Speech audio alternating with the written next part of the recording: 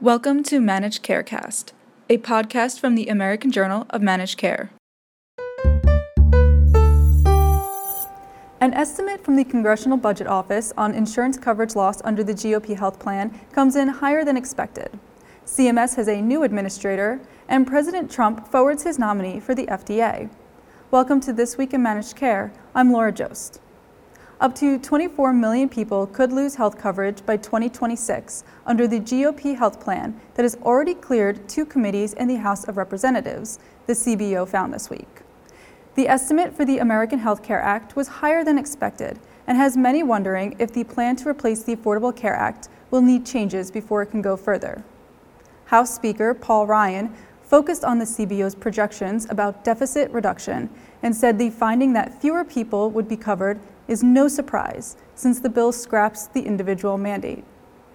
Our plan is not about forcing people to buy expensive, one-size-fits-all coverage. When people have more choices, costs go down.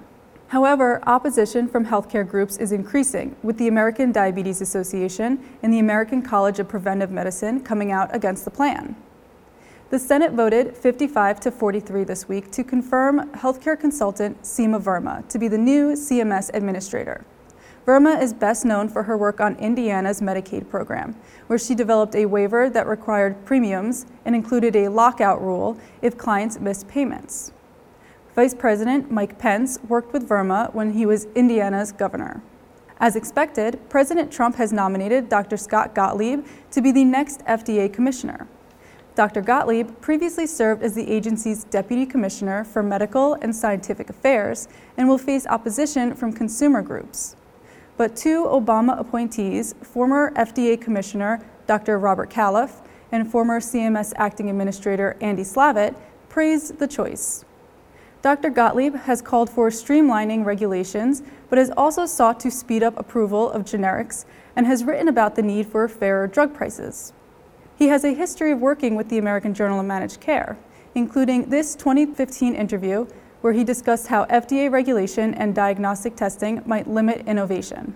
Well, there's no question that if FDA steps in to regulate the laboratory-developed tests, it's going to slow down the pace of innovation, add cost to the development of those products. And this tends to be a low-margin business to begin with. These diagnostic tests don't necessarily sell for big sums of money. So if you look at a lot of the diagnostic ventures, a lot of them aren't successful. It's a very hard business to get into. A lot of these laboratory services, laboratory developed tests, it's a very consultative endeavor. It takes a lot of resources to get into that business. So it's a low margin business in many cases to begin with the exception of a handful of tests.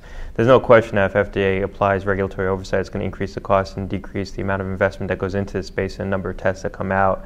The question is, will the public health benefits of having FDA provide oversight here outweigh that impact on innovation? And I think that that's an open question.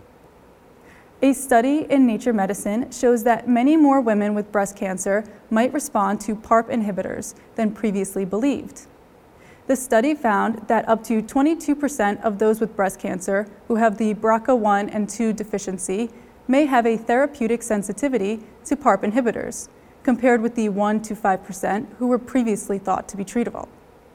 The lead author reported, "Our study shows that there are many more people who have cancers that look like they have the same signatures and same weaknesses as patients with faulty BRCA1 and BRCA2 genes." This week, AJMC heads to the 66th scientific session of the American College of Cardiology, taking place in Washington, D.C.